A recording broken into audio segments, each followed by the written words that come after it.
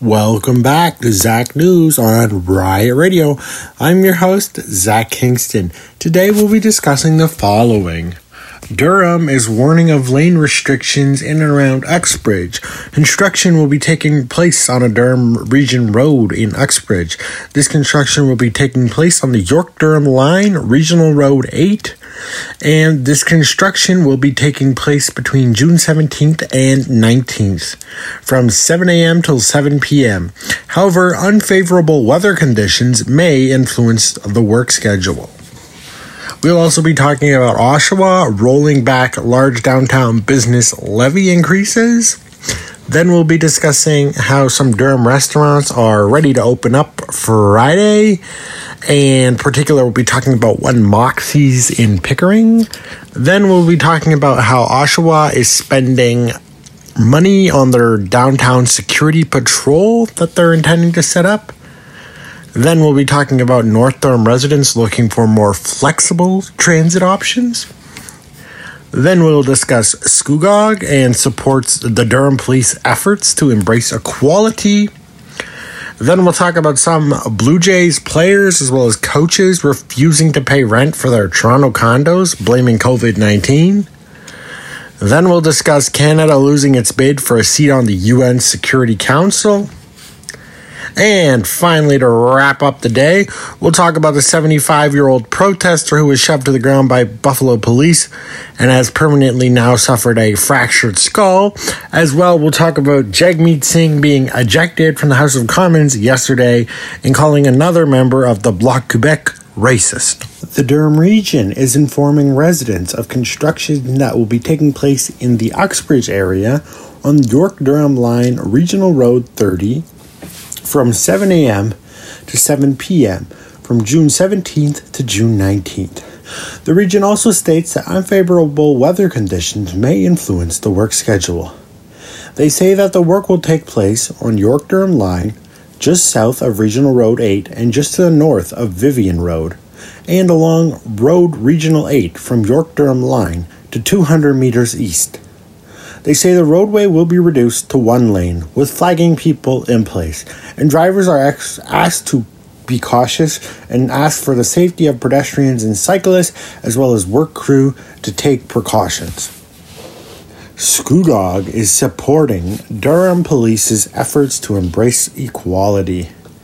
Scugog's mayor, Bobby Drew, stated that the municipality stands behind the Durham Regional Police Service and its stated effort to embrace inclusion and diversity. The mayor stated, "We have all been greatly impacted by the events happening around the globe in responding to systematic racism and discrimination." This is according to the mayor. At the start of June 15th municipal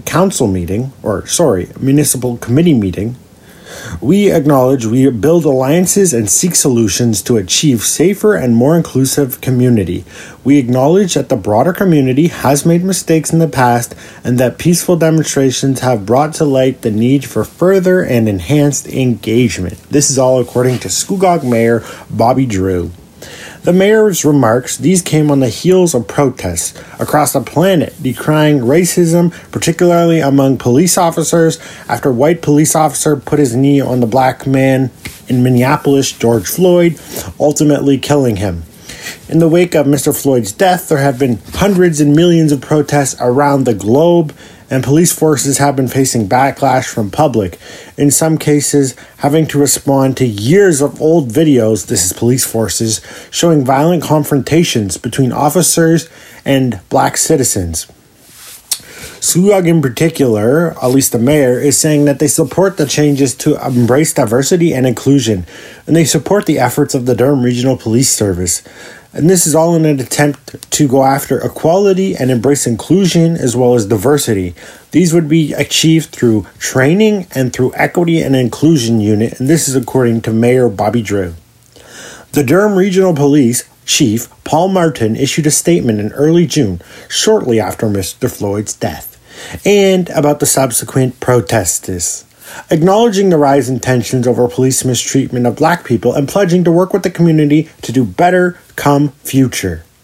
We acknowledge that there has been times that we have failed you in the past, the statement issued in mid-June at midday in June 3rd said, "We acknowledge that the time to build alliances, seek solutions, and implement change is long overdue." The chief's statement referred to an American incident specifically. "We do not support, nor condone, nor practice in any fashion kneeling on human beings' necks, long past the point of consciousness," it said. Many of you have reached out to us to express your frustration, to inquire what we will need to do next, to investigate what strategies we are employing to ensure that this doesn't happen here." This is according to the chief.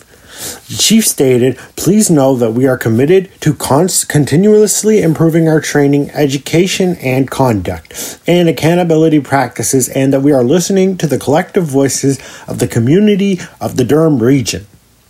So on June 16th, following its monthly scheduled meeting, the Durham Regional Police Services Board also weighed in.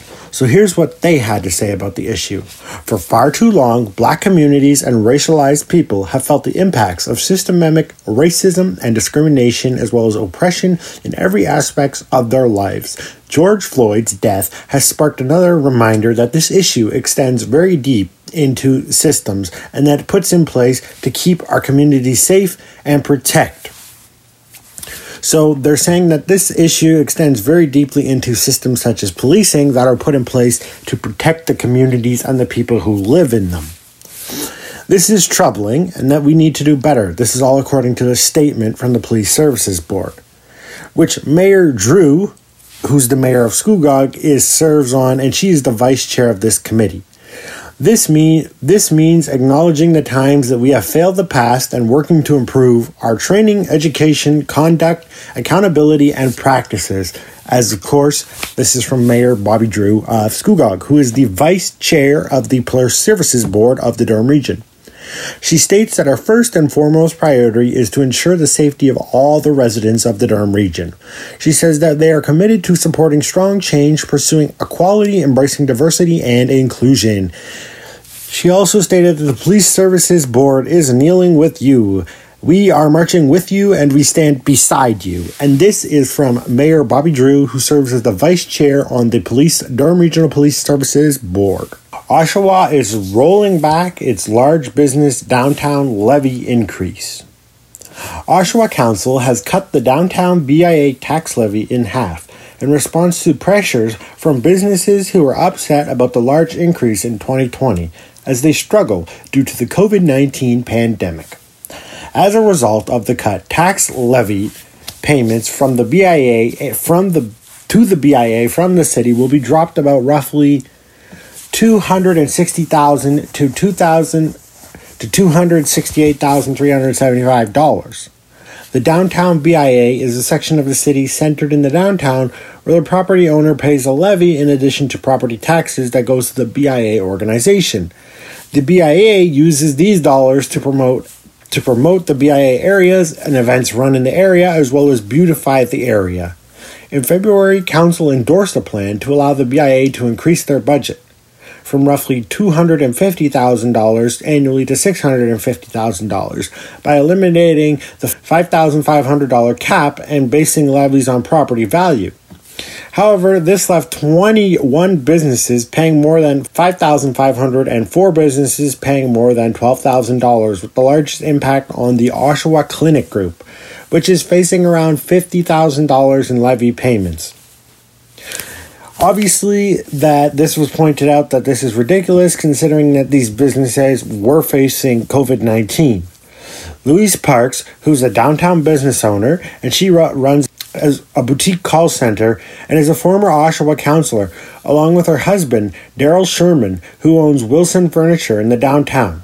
They led the charge in asking council to reconsider the levy charge increase, given that many businesses were struggling due to the COVID-19 pandemic. Parks pointed out that many of the BIA events, like Cars on King, would not be held in 2020 due to the COVID-19 pandemic. She expressed relief that council opted to roll back the levy. So, taxation on cities' businesses can affect its competitiveness, and this is according to parks. It has been allowed. We would have been paying, if this would have been allowed, she stated, we would have been paying 11% more than any other businesses in town, including Oshawa Center, and that would be a death knell. Before council reduced the levy by $260,000, the BIA has presented council with a budget that includes $120,000 cut. BIA executive Amanda McDonald said the larger than expected cut will mean that staff and other reduction cuts will occur. According to the executive, the BIA is going to do the best we can to deliver the programs that we can with the decision made by council. While we had planned for a vision where we saw 2020, council has given us this direction, she said. The cut will also impact planned events. So it will impact planned events, which include these 20 events in particular, which have adapted for COVID-19. So this will include a Winter Festival of Lights, marketing and promotion, seasonal beautification. It also includes economic development projects. And the Oshawa Clinic Group CEO, Jeff Ward, said his company pays roughly $500,000 in property taxes for 4 properties in the downtown, the largest of which is the medical building at 117 King Street East. Under the old levy system, the clinic group would pay about $7,600 in BIA levies for the 4 properties, but the rate was set to go up roughly $50,000 in a single year under the uncapped system passed in February.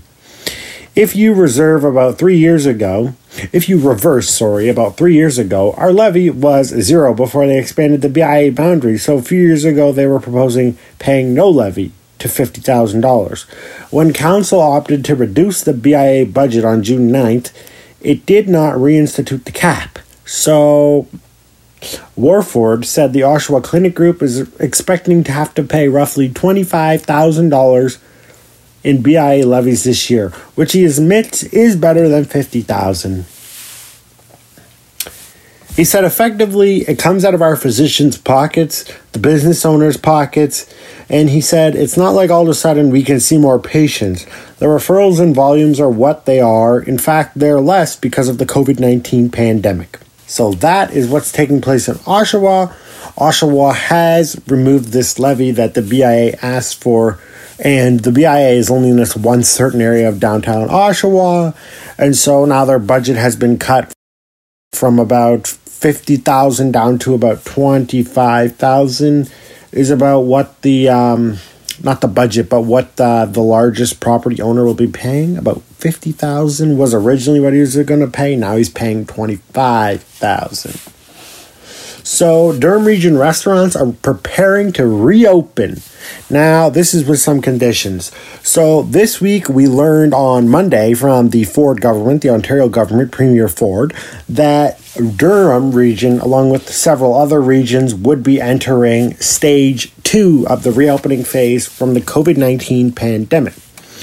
So currently, the three regions will remain in stage 1, and every other region in the province will be allowed to go to stage 2 that wasn't already in stage 2.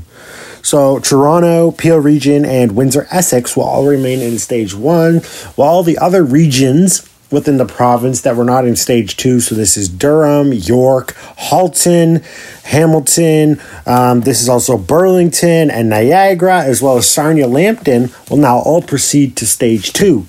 And as a result, Durham Region restaurants are excited to get open.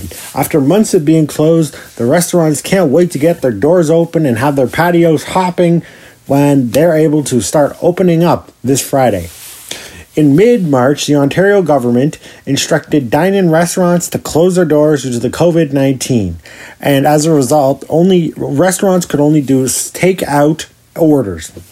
In early May, Moxie's opened up again for takeout. This is a Moxie's restaurant in Pickering that I'm talking about in particular. And so they did takeout service and delivery service only. But now with some provincial restrictions being lifted, their patio can once again reopen.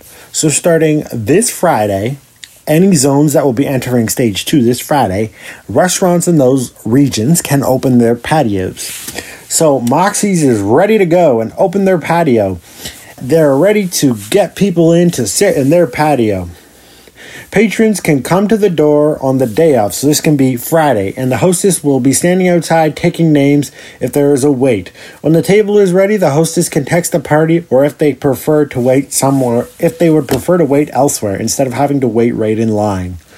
We will have some waiting areas out front that will be 6 feet apart. This is according to Jackson, who works for Moxie's, who is the director of operations for Moxie's, actually.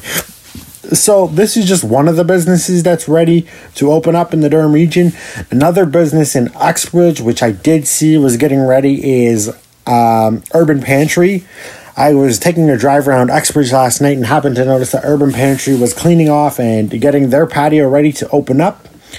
I know that a lot of other restaurants and bars and establishments with patios outdoors are looking forward to opening up in the coming day, and that this is good for restaurants in Ontario as it will help them to start on the road to recovery and recuperating costs and money and profits that they lost during the COVID-19 pandemic. As well, it will allow patrons to finally now go back out for dinner. However, not inside at this time, but outside. So that is a pretty good trade-off that at least we can go out somewhere even though we can't eat inside. So this will start this Friday for any zones that are now entering Stage 2.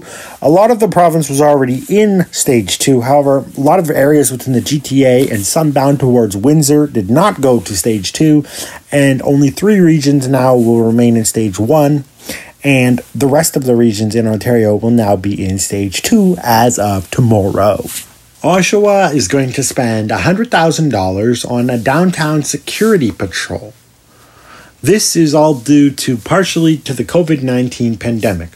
Oshawa councillors voted to spend $100,000 on private security patrol for some of Oshawa's downtown area. The dollars will be used to hire 2 security officers to patrol the downtown, with the contract awarded to CDN Protection, a company that already does patrol in the downtown for private property owners. City staff anticipate that the contract will roughly be 3 months. So what's going to take place? So in moving a motion, Councillor Bradley Marks cited the decrease in the downtown traffic and pedestrian activity due to COVID-19, leading to an increase in the number of unsheltered people in the downtown. He cited issues related to drug use, graffiti, defacing property on private and public property. So basically, these people are going to be hired in 2 security officers to patrol downtown areas of Oshawa to protect against graffiti, defacing of private property and public property, as well as to help with getting people to stop using drugs in downtown Oshawa. The councillor also stated that he knows that a lot of people downtown there do require assistance, and that there are a lot of good obeying citizens who obey the law.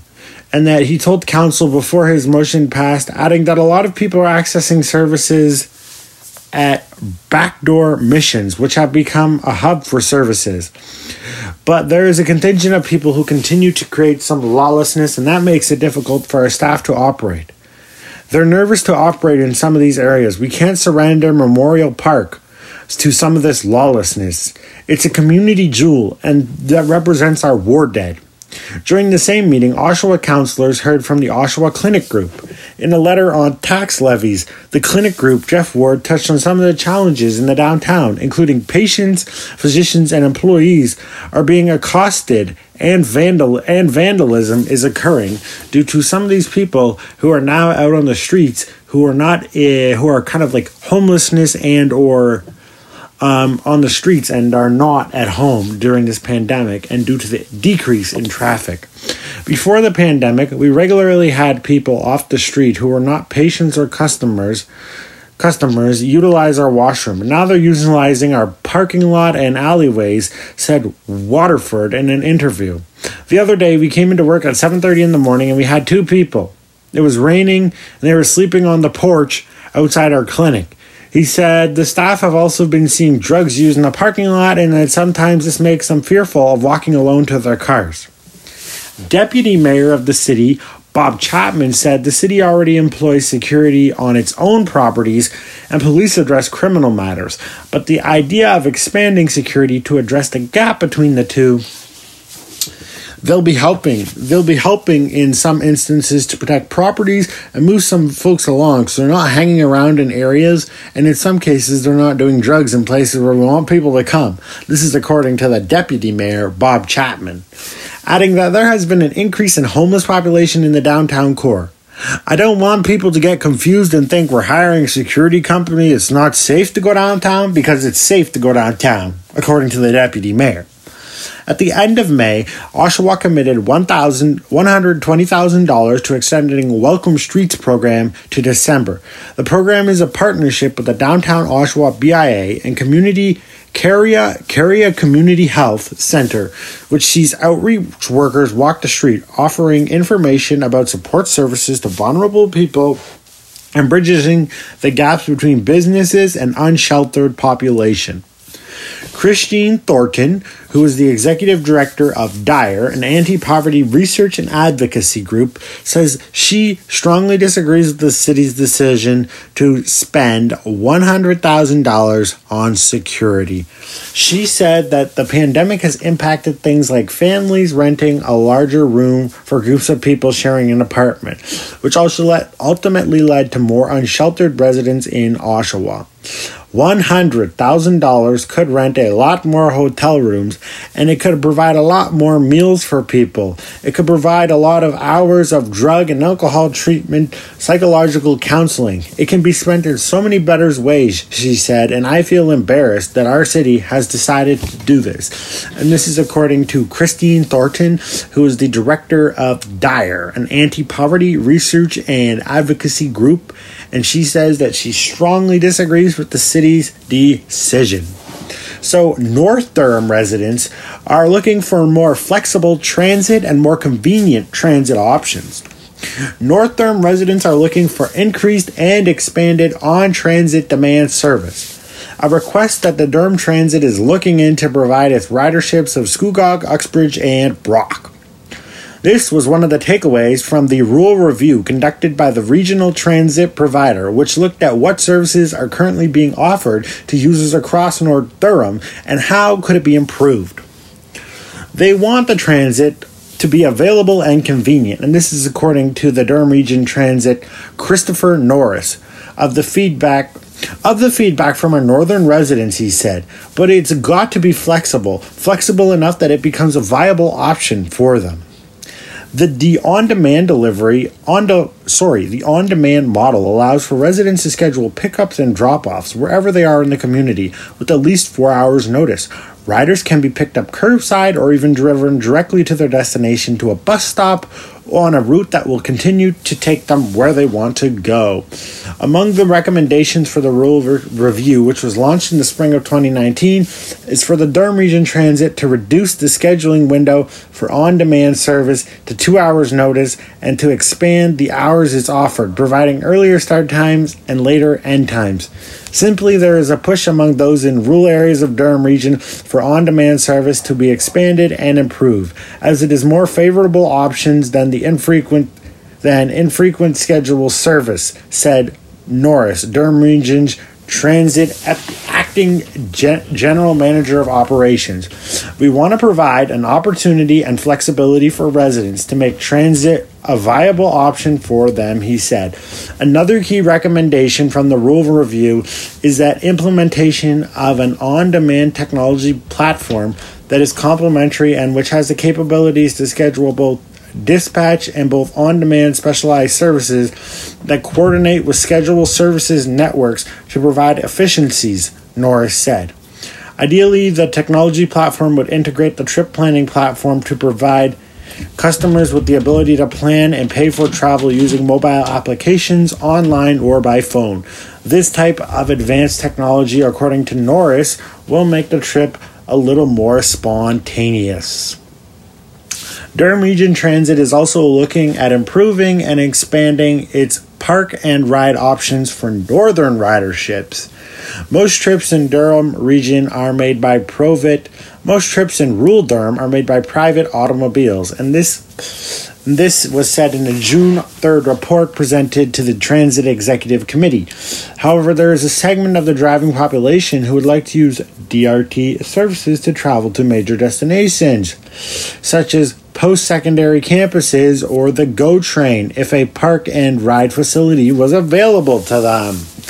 With this in mind, transit provider is eyeing upgrades to its existing carpool lot at the intersection of Simcoe Street and Shirley Road in the township of Scugog. The improvement would include an accessible bus stop and a protected pedestrian crossing. As well, the Durham Region Transit plans to consult with officials from the township of Scugog and Uxbridge and explore opportunities to establish park and ride locations with each of Port Perry and Uxbridge urban areas. The minimum amenities for such lots include connection to scheduled DRT service, fully accessible transit spots, a minimum of 10 parking spaces, winter maintenance, and other items such as bike racks. The Regional Transit Service forecasts that $900,000 in park and ride infrastructure may be necessary, pending the location of these sites, to implement further elements of the rule strategy in 2021 and 2022, according to the June report. Another highlight from the report, or the rule review, is the suggestion that the Durham Region Transit review the level of service and service delivery mode between Uxbridge, Port Perry, and between Uxbridge and Pickering within the urban settlements of Port Perry and Uxbridge. It is better to run a big bus on a lower frequency or look at on-demand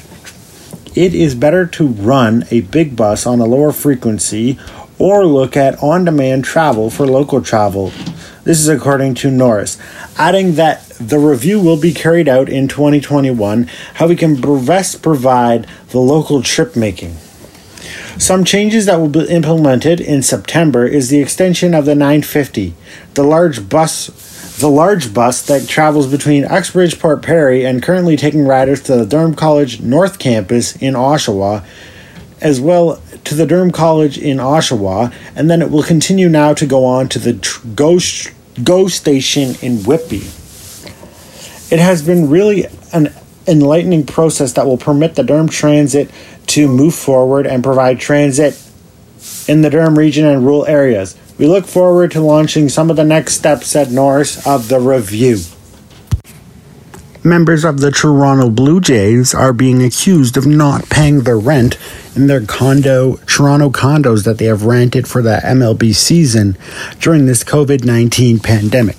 Toronto Blue Jays slugger Rowdy Tellez and first base coach Mark Budzinski are accused of leaving a pair of Toronto landlords on the hook for thousands of dollars in unpaid rents after signing leases for downtown Toronto condos. Both men, since the COVID-19 pandemic and Major League Baseball has suspended, are currently living in the U.S. and claim that they shouldn't have to pay their Toronto rent. Tellez has received a lot of money, including an $850,000 signing bonus in U.S. money after being drafted by the Blue Jays in 2014, and he's since made hundreds of thousands of more playing for the Blue Jays.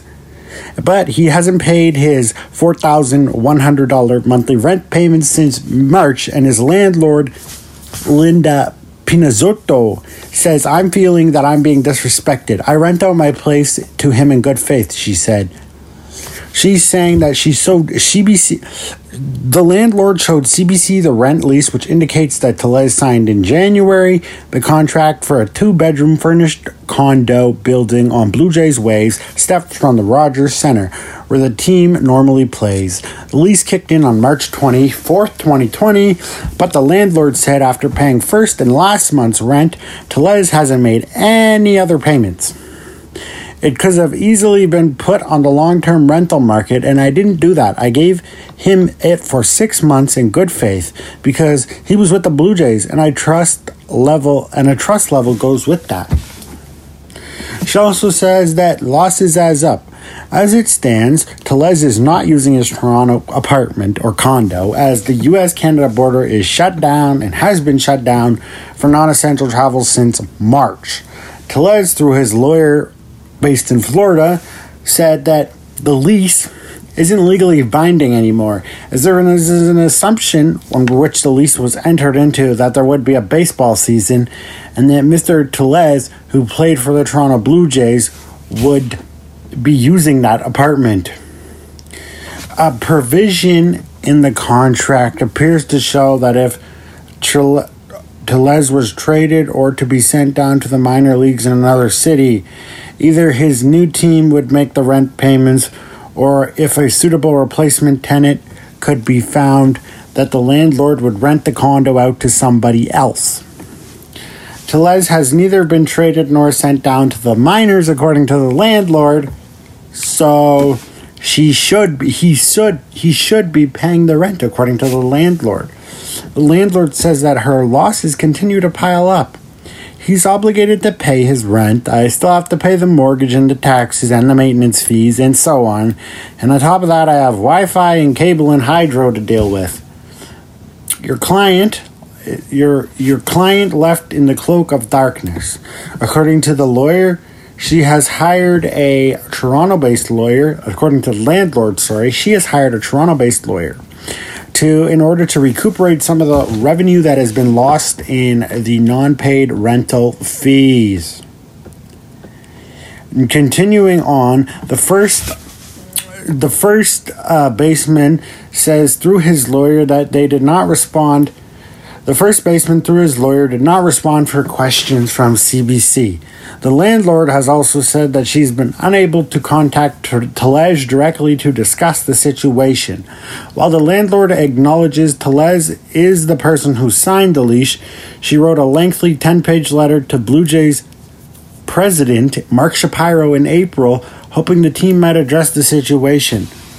Take control of your out-of-country players and coaches to ensure they respect the playing field outside the Rogers Center, especially with local landlords and other citizens of our fine city, she wrote. She said an official with the team called her back, but unpaid rents remain unresolved. The Blue Jays organization did not respond for comment from CBC. The landlord said she's not going to sell the condo, in part due to the renter arrears. As a 40-year-old veteran in the real estate industry, including founding the Condominium Owner Association, she says this is the landlord. She won't be easy finding a buyer during this pandemic, especially when the market is flooded with other condos for sale. Complicating matters, she said any potential buyer will legally be obliged to honor Tellez's existing lease until it runs out in September, even if the lease is in arrears. Who is going to buy a condo where there's not a non-paying tenant attached to the property? Asked Pizinto, the landlord.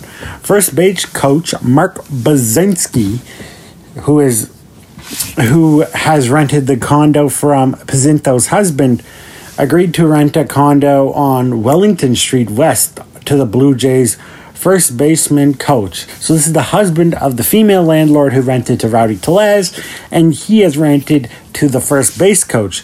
The former pro baseball player signed a 6-month lease to a furnished one-bedroom condo plus a den at a cost of $3,100 a month.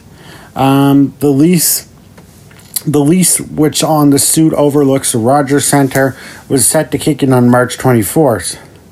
I decided to do this purely on assumption, hey, he's a Blue Jay, I'm excited, said the landlord. He was excited to rent to a Blue Jay. Thomas said the coach paid first and last month's rents and made his April rent payment as well. I thought it was going great. First and last months were paid without any issue, and even in April, he contacted me with regards to paying. But a few days later, Thomas said he got a letter from his tenant's paralegal asking for all of his rent money back. Thomas calculates that the refund would amount to $9,300 plus loss for monthly rent remainder of the lease. That really rubs me the wrong way, Thomas said. Thomas is the landlord. The first base coach is now taking Thomas to Ontario Landlord and Tenant Board. It handles disputes between landlords and their tenants. The coach is asking an adjudicator to cancel his lease as well as order the rent refunded. As you know, there's been an extreme change in circumstances due to COVID-19, and my client indeed is unable to legally enter Canada, and to my understanding has not even been able to have the opportunity to pick up his keys. Toronto paralegal Jeffrey Shabs wrote to Thomas in April 30th email reviewed by CBC. In his application to the LTB, which is the Landlord-Tenant Relations Board, Shabs said that the first base coach lease contract has been frustrated. It's a legal term suggesting the condo can't be accessed or used during the pandemic and shuttered Canadian border. Though Jay's first base coach, through the lawyer or legal assistant, declined to be interviewed about the situation, an application was filed with the Landlord and Tenant Board. On behalf of my client, he is scheduled and has been scheduled for later this month. My client will, of course, respect any decision made by the board, wrote his legal assistant or legal counsel. Leases, legally binding contracts in Ontario. This is now from a lawyer, an Ontario real estate lawyer. Said as it stands, both Tellez and the first base coach, Buznicki, should be honoring their leases. They've signed legally binding contracts, and unless there's something that says a pandemic allows us out of the contract, they're likely out of luck, he said. Okay, so this lawyer said that Buznicki, the first base coach, has a hill to climb to claim COVID-19 has legally frustrated the rental contract. Usually the rented property in question would have to be unlivable to cancel a lease, he said. If there was a hurricane, a tidal wave, the house burned down, then for sure the contract is frustrated, which means canceled. An adjudicator or judge will determine if COVID-19 is enough reason to cancel the lease. The legally responsible thing for them to do is to sublease to someone else and continue to pay the rent until a new tenant is found. And this is according to this lawyer. They have a legal responsibility to the landlord to pay the rent. The MLB season is on pause and has been on pause since March 12th, when the league suspended spring training and delayed the start of the season due to the COVID-19 pandemic. Both the league and the Players Association are still trying to work out when and if a season should resume and how much of their salaries should be paid during the shortened season. Meanwhile, players like Tellez, who aren't guaranteed a spot on the Major League roster team, are being paid anywhere from $500 to $1,000 a day instead of full Major League salaries. Tellez is listed as having a 2020 salary of $550,000 US. It is unclear how much the first base coach makes. However, he's a realtor in Virginia during the off-season. The team has asked many staff to take a 10% pay cut while the baseball season remains in limbo. So that is where that currently stands. These one player and one coach are being accused of not paying their rent. They're claiming that, hey, I shouldn't have to pay the rent. I can't even get into the country, and the border's shut down, and we're not even playing baseball, so I should not have to pay the rent because I assumed when I signed the lease contract that if anything were to happen to the baseball season, I'm not responsible. However, the landlords are saying, no, there's nothing in the contract that states that, and even with this pandemic, I'm still requiring for you to pay the rent. So it remains to be seen what will happen. However, in the case of the first base coach, it has going to the tenant landlord relations board, and we await an adjudication. So that will probably set a precedent for Tellez, who is a player and first baseman. There we go. So now we will go on to Canada losing its bid for a UN Security Council seat. So Canada was up against Norway and Ireland to win a 2-year temporary seat on the powerful UN Security Council. However, the vote took place yesterday. However, Canada lost. In order to get a seat, you needed to secure you needed to secure a certain amount of votes. Norway and Ireland won the two temporarily available seats, with 130 as well as 128 votes respectively. Canada got 108 votes, falling short of the 128 votes needed for a spot at the table. It's a heavy blow for Prime Minister Justin Trudeau and Foreign Affairs Minister Francis Philippe Champagne and other high-level officials who have been reaching out to political leaders around the world on a campaign to secure one of the two available rotating seats. The Security Council holds 10 seats for temporary members and 5 seats for permanent members. The permanent members include the United States, the United Kingdom, France, Russia, and China, which have the power to veto any resolutions. So, Canada was unable to secure a seat most recently. We were also unable to secure a seat a while ago under Prime Minister Stephen Harper's government in 2010. So, shortly before the results rolled in yesterday, Prime Minister Trudeau cited Canada's record on combating climate change, promoting peace and security, as well as supporting developing countries and women's rights around the world. He stated that no matter what happens, Canada will continue to fight to reduce global conflict and social inequalities. So it seems as though the main reason that Justin Trudeau and his government wanted to get a seat on the Security Council was to be able to continue to promote and export Canadian values at a higher level. However, the government says that this was not the be-all and end-all and that they will continue to promote these values around the world. They were hoping that if they had won a seat, this would really help them in promoting these values. The Liberal government spent about $2 million in total over the past 4 years. So in 2016, this is when the Trudeau government announced intentions to seek this seat. And Norway and Ireland both announced in 2005 for Ireland and 2007 for Norway. So we were at a way disadvantaged because we got in there only 4 years before, whereas other countries got in there long before us. Countries need the support of at least 2/3 of the General Assembly to get elected to the Council, and Canada fell 20 votes short. However, we are still a member of the United Nations, as every country in the world is a part of the UN, whether they're a member or an observer state, which there's only 2 of, which is Palestine and the Vatican. However, this is a big loss for Justin Trudeau and his government, who were really hoping that Canada would win a seat on the UN Security Council after the defeat of Prime Minister Stephen Harper's attempt in 2010. You may have seen the video that news medias have been playing around the world of a 75-year-old protester being shoved to the ground by Buffalo police. Well, his lawyer is stating that his client, which is the 75-year-old protester whose head struck the pavement, he has a fractured skull. And as of Tuesday, his attorney said that he remained in hospital.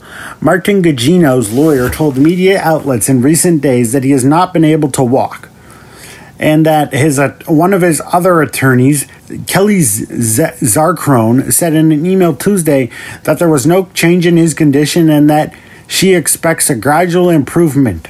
The 2 Buffalo police officers involved in this case have been charged with second-degree assault after the widely shared video captured Gugino falling to the ground after being pushed on June 4th. He was seen bleeding from his head as officers walked away and did not render any help. The officers could face a prison sentence up to 7 years if convicted. Both have pleaded at this time not guilty. This is one of several videos that has emerged in recent weeks due to the protests of the death of George Floyd with the use of excessive force against protesters and civilians. The Buffalo area protester has been described by friends a veteran peace activist driven by his Catholic faith and desire for social justice.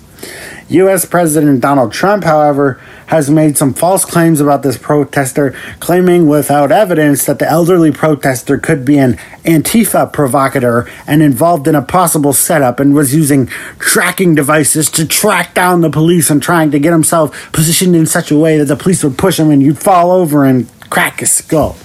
Which, by all accounts, is not true, and even his friends have said he was not a guy like that. He was not part of Antifa, and that he regularly just went out to partake in different protests on issues that he believed in, and that he's a peaceful guy, and that he would never hurt anybody or never purposely try and set up the police. The lawyers for Mr. Gugino have responded to the president's claim and refuted them by saying that the claims that the president have made are utterly baseless and ridiculous, and this is not the type of thing that our client would partake in. The NDP leader yesterday in the House of Commons, the final sitting before the House adjourns for their summer vacation, was ejected from the House of Commons. This was as the NDP leader Jagmeet Singh put forward a motion for unanimous consent to investigate the systemic racism within the RCMP. Jagmeet Singh put forward this motion and believed he had unanimous consent, and the rest of the House seemed in favor. However, one member of the Bloc Quebec and the Bloc Quebec Party in general, one member in particular, though, said no to this motion, and as a result, Jagmeet Singh got a little angry with this member and called him a racist. Mr. Singh said to that member, "You are a racist," and he refused to withdraw and or apologize for his comments. As a result, another member of the bloc rose on a point of order, stating that Mr. Singh had called one of the members in the Bloc Quebec Party a racist.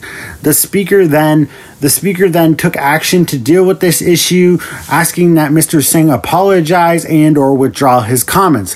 Mr. Singh refused to withdraw and or apologize for his comments, and as a result, the action that the Speaker of the House took was to remove Mr. Singh from the proceedings in the House for the rest of the day.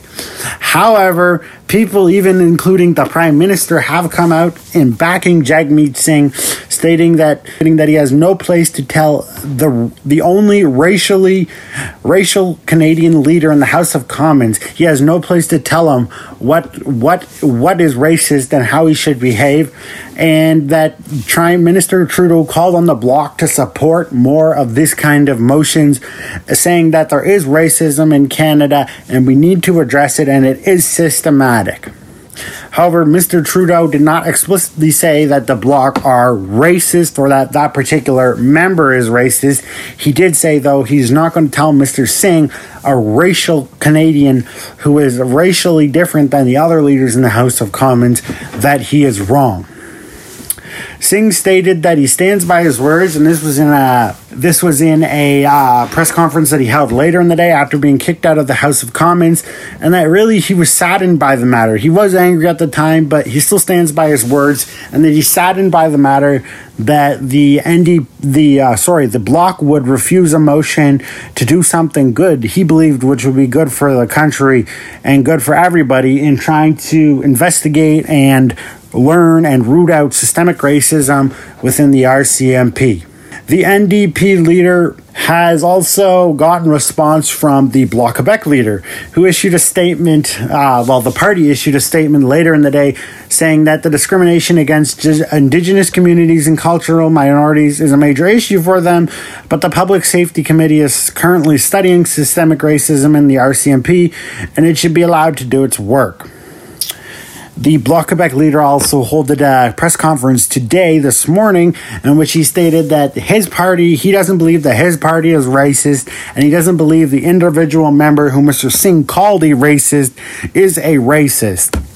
One other development to tell you about on this story is Mr. Singh got up today to speak on the Parliamentary COVID Committee, the final meeting of this before summer, and the NDP, the bloc, not the NDP, rose on a point of order in attempting to get Mr. Singh to be thrown out or being not allowed to speak today for his actions yesterday. However, the Speaker ruled that it wasn't the normal proceedings of the House and that this was a COVID Committee of the whole, and that Mr. Singh should be allowed to speak, and that he would make a ruling on a later date before the House resumes on what, if any, more punishment would be coming for Mr. Singh.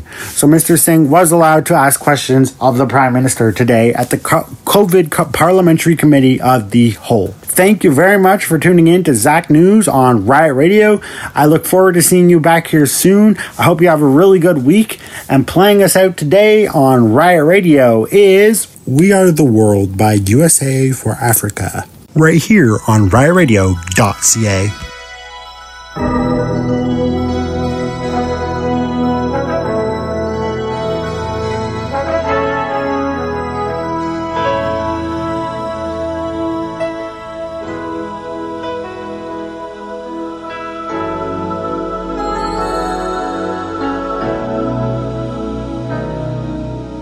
There comes a time when we heed a certain call, when the world must come together as one. There are people dying. Oh, when it's time to lend a hand to life, the greatest gift of all. We can't go on pretending day by day that someone, somewhere will soon make a change. We all a part of God's great big family. And the truth, you know, love is all we need. We are the world. We are the children. We are the ones who make it brighter day. So let's start giving. There's a choice we're making. We're saving our own lives. It's true, we make a better day. Just you and me.